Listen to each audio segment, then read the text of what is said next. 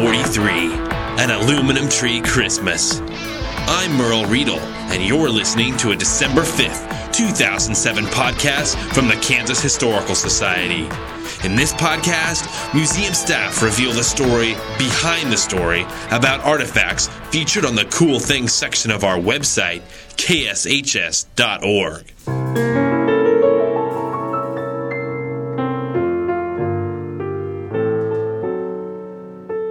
For many, the 1950s was the dawn of a new era in Christmas tree technology, for it was then that the world saw its first aluminum Christmas tree. Metallic and shimmery, this hygienical tree could be manufactured in silver, green, or blue.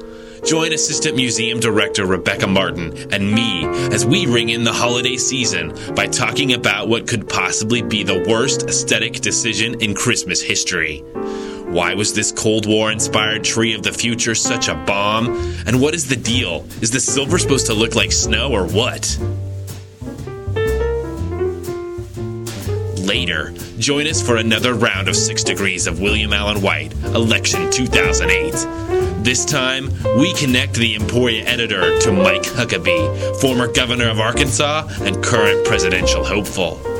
And for a holiday bonus, we're connecting William Allen White to Pervez Musharraf, because nothing says Christmas like a Pakistani president. But first, an aluminum tree Christmas.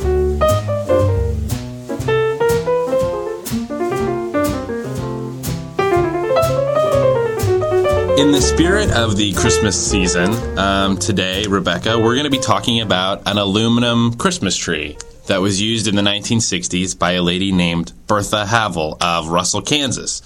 This tree is roughly 6 feet tall with wire branches that are covered in flat, bushy strips of shimmery aluminum.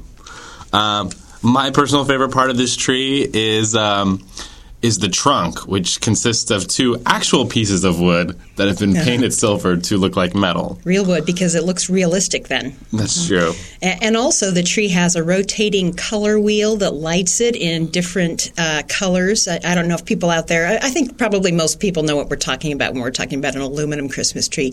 This one had a color wheel that was, I think, shades of green, red, and blue. So, you know, you could watch it shift colors every few seconds. It's pretty awesome. And it came with a set of blue ornaments, I think, round balls. Mm-hmm.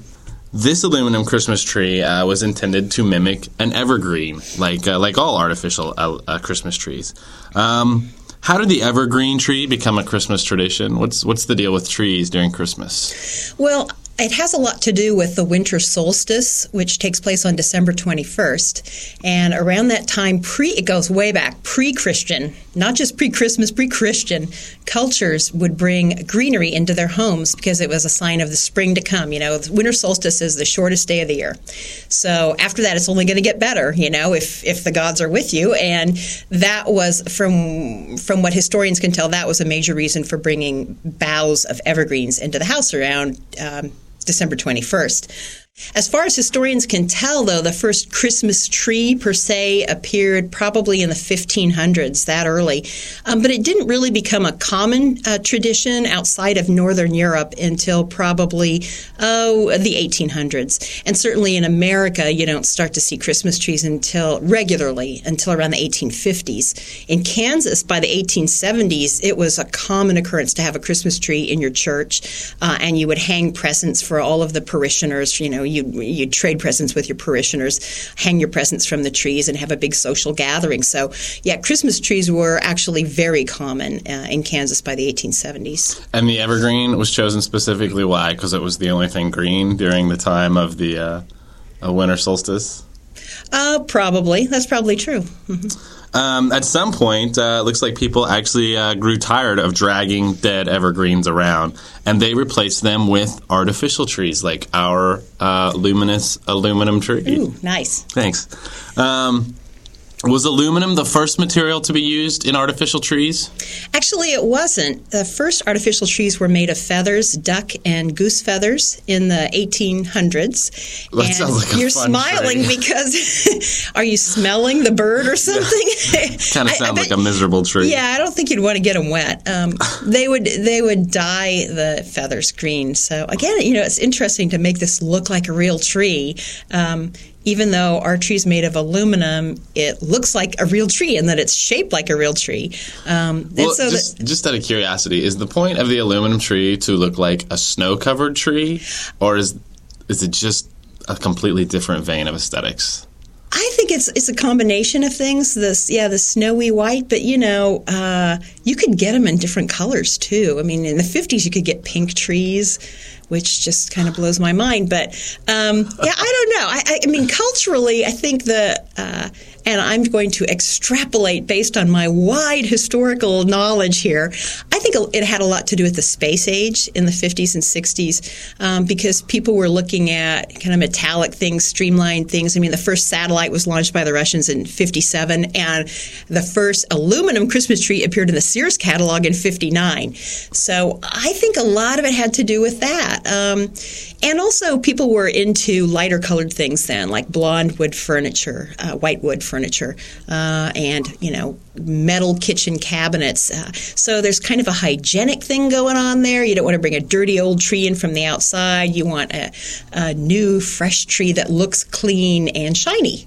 And ours certainly does. Even when it's dirty, it looks clean and shiny. So you were saying some of the first artificial trees were made of feathers? Yeah, and after that, probably in the early 20th century, you'd start to see some of the plastics come into play because they weren't around in the 19th century. So in the Sears catalogs, you see rayon, some rayon trees. Yeah, rayon visca, which is a form of rayon. It's just cut into strips like our aluminum. I mean, aluminum in its natural state does not come in.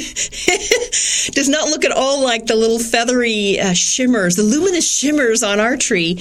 And so you see other plastics too, vinyls, fiberglass trees, very common. And one of my favorites, though, was in the 1958 Sears catalog. Picture Ginger Rogers as a Christmas tree because this tree looked like when it was all of nylon net and layers and ruffles cascading to the ground like Ginger Rogers in one of her floaty dresses. And apparently the big selling point on this tree was that it was washable. You could just take it outside and hose it off when it got dirty. But that fad didn't last very long, unfortunately, because it's pretty amazing to see the pictures of it. This tree dates from the 1950s to the 1960s. Why was aluminum the preferred material at the time? Well, again, I think it must have had something to do with the space age. I can't really account for it otherwise because there were certainly a lot of plastics available. It reflects light. It looks clean and airy. I wonder if there was something to do with aluminum, like a refinement, cheapening of the refinement process. Like aluminum may have been more readily available or something at that time. Well, and certainly it's post-World War II, and before or during World War II, you couldn't get aluminum. I mean, everything like that was going for the war effort. And we have some things in our collections where they were experimenting with aluminum foils during the war to do all sorts of different things. Maybe that's what you're talking about. It is, the whole perfection of the aluminum foil process came about during the Second World War, and lent itself well to this kind of decorative object. Maybe we could hypothetically, blame the aluminum tree on World War II. Why not, Merle? We're both historians. We can extrapolate like that. Because an aluminum tree is truly something special to behold, yes, it requires some special accoutrement. And you talked a little bit about these earlier. Can you tell us a little bit about the decorations that were required for aluminum tree? Because you can't decorate it the standard way. Well, it has to be garish. Is that what you mean? It has to. Your decorations have to be equally garish because they're going to get lost on the tree. So something reflective and a color that's not the same color and the same shade as the aluminum, something that's going to stand out. And so you see a lot of, on the pages of the catalogs, there are red and blue balls that are the most popular colors to go with the aluminum. And I'm not really sure why those colors. I suppose together with the silver, it almost looks patriotic, maybe. Yeah. Do you have any theories about that? I don't know. No. What I like is I like the catalog we're looking at right now. they're so space-aging and convenient that they already come with decorations installed on them. Built into the tree. You don't even, literally, you can just pull it out of the box and it's folds open. Yeah, we're looking at one now that's got pom-poms on the end of each branch, and in the picture they're red, but it comes with, I think it says blue also, so you could either do all red, all blue, or space them equally or divide them equally, which I think it's funny that they have to suggest that as an option in the description. You can do that. You can mix the colors. And it doesn't have any decoration on it except for those pom-pom ends, which is enough. When you're looking at it, it's more than enough. It certainly gets the point across. There has been a great deal of debate in relation to holiday trees or Christmas trees about which one is better for the environment, the artificial tree or the real tree. Where does the aluminum tree rank in the scale of a green tree? And you mean green, yeah, not the color green. Not the color, no. Yeah. Well, I've read the arguments, and it seems like they're kind of. There are good things about both sides of the argument, good and bad about both sides of the argument. So, in terms of the aluminum tree, I don't know. I think you could find both good and bad for it. I mean, if you're gonna, one thing is you're not having to cut down a real tree to get an aluminum tree, and you can reuse an aluminum tree. The bad thing about aluminum is that you're going to have to consciously recycle it. Otherwise, you're just adding to all the pollution in the landfills if you toss out your aluminum tree. But you could recycle an old aluminum tree. That's what I'm thinking. I feel that the aluminum tree is the most green of all the trees because we have the ability to recycle. I mean, take an aluminum can. You have the ability to recycle aluminum easily. So when you're done with your tree, it can be recycled, you know? Take your tree to the recycling bin. You wouldn't have to stomp on it either. No, but you could if you wanted to. Yeah.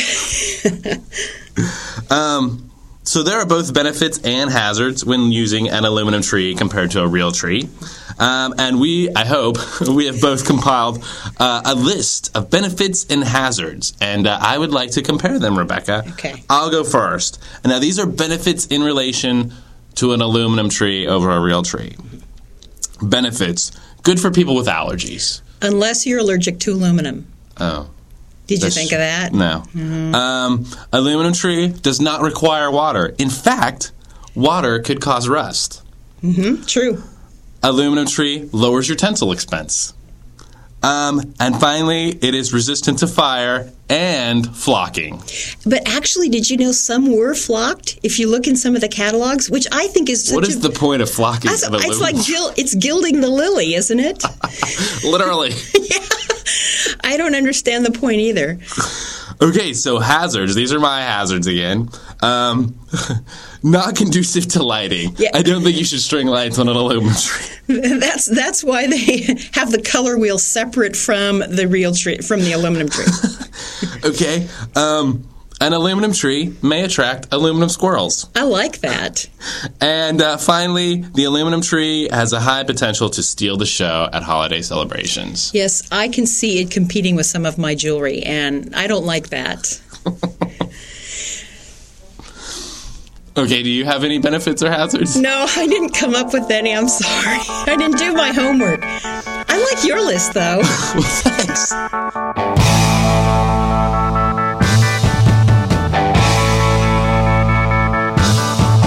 And now it's time for our holiday edition of 6 Degrees of William Allen White, election 2008. And joining me today is the Museum Assistant Director, Rebecca Martin. Season's greetings. And our Assistant Registrar, Nikayla Zimmerman. Happy Festivus. This week's challenge is to connect the Emporia writer and newspaper editor William Allen White to Michael Dale Huckabee, an ordained Baptist minister and former governor of Arkansas. And he's currently a Democratic presidential nominee. And Nikayla, I believe you have come up with a solution. That's right. And I know we're hoping somebody will break this tie we've got going. I'm sorry to report, it isn't going to be Huckabee. No? No. As a teenager, Mike Huckabee attended Boys State, which is a summer leadership and citizenship program established by the American Legion in the 1930s. Another famous Boys State alum is Lamar Alexander, who we know as the former governor of Tennessee, and he was also a presidential candidate in 1996 and 2000. Well, after he dropped out of the race in 1996, he served as an advisor on the Dole-Kemp campaign. When Bob Dole ran for his first term in the Senate in 1969, William Lindsay White threw a dinner party for Dole, which brought out many of the eastern Kansas Republican elite and was pivotal to Dole's success in the campaign. And, of course, William Lindsay White was the son of William Allen White. Wow, so William Lindsay knew Bob Dole. William Lindsay knew Bob Dole. That's kind of cool. Helped him get elected. So that's a total of how many degrees? It's 5 degrees. 5 degrees. Rebecca, where does that put Mr. Huckabee in the William Allen White Presidential Endorsometer, also known as the William Allen White Scale of Electability? He's tied for last with 4 other candidates. They have 5 degrees each. So we still have a 4-way tie with 4 degrees of separation with Barack, Hillary, John, and Joe. It's tight. All right, and so as a Christmas bonus now, we are going to give you an extra 6 degrees of William Allen White. And Nikayla, I believe you have a funny story about discovering a connection between William Allen White and Pervez Musharraf, the president of Pakistan. That's right. The other morning when I was getting ready to come to work, I was listening to NPR, and I was so excited when they were talking about him giving military power to a new general because the new general went to Fort Leavenworth. And I immediately thought, William Allen White! I can connect Pervez Musharraf to William Allen White. So this is how it goes. Pervez Musharraf gave power of the military to Ashfaq Kayani. Nice pronunciation. Thank you. And thank you, NPR. Kayani attended the Command and General Staff College at Fort Leavenworth, Kansas, which was also attended by Dwight Eisenhower, who, as we've discussed before, was a friend of William Lindsay. And again, William Lindsay is the son of William Allen White. Nicely done. There you go. So if you go by that, it's 5 degrees, and he's as electable as Mike Huckabee. Wow. That's a little scary. The chief of staff for the Pakistan's army is as electable as our candidate. By our scale. Nikayla, can you connect William Allen White to Santa Claus since it is a holiday episode? I might have to work on that one. Okay. Yeah. I've got a couple of ideas, but we may have to use it in another episode. Oh, well, we can wait till next year. Maybe you could think about the Easter Bunny because that's coming up next. Okay, or maybe Cupid. That would work. Cupid. Yeah. All right, Rebecca, I believe you have a challenge for the next episode's William Allen White, 6 degrees of William Allen White. Yes, for our listeners, the next challenge is to connect Mr. White to Bill Richardson, the current governor of the Land of Enchantment, also known as New Mexico, and a Democratic presidential candidate. Yeah, so I'm rooting for this guy to win because he has had like 80 different jobs in the federal government, and I think he's got to have good connections. Wow. He may break the 4-way. He may go to 3 degrees. So 80 God willing. 80 different jobs. Is that well experienced or flighty?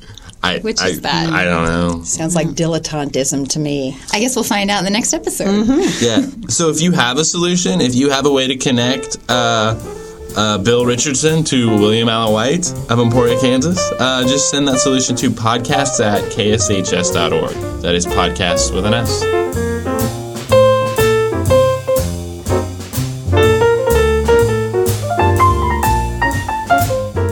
That's it for episode 43, An Aluminum Tree Christmas. Come back in 2 weeks when Curator Blair Tarr examines a set of greeting cards handmade by a Topeka Railroad employee. Each year, this man painted over 300 Christmas cards for friends and family. Don't worry, I'm sure the cards you send out are just as good. This podcast is a production of the Kansas Historical Society. Real people, real stories.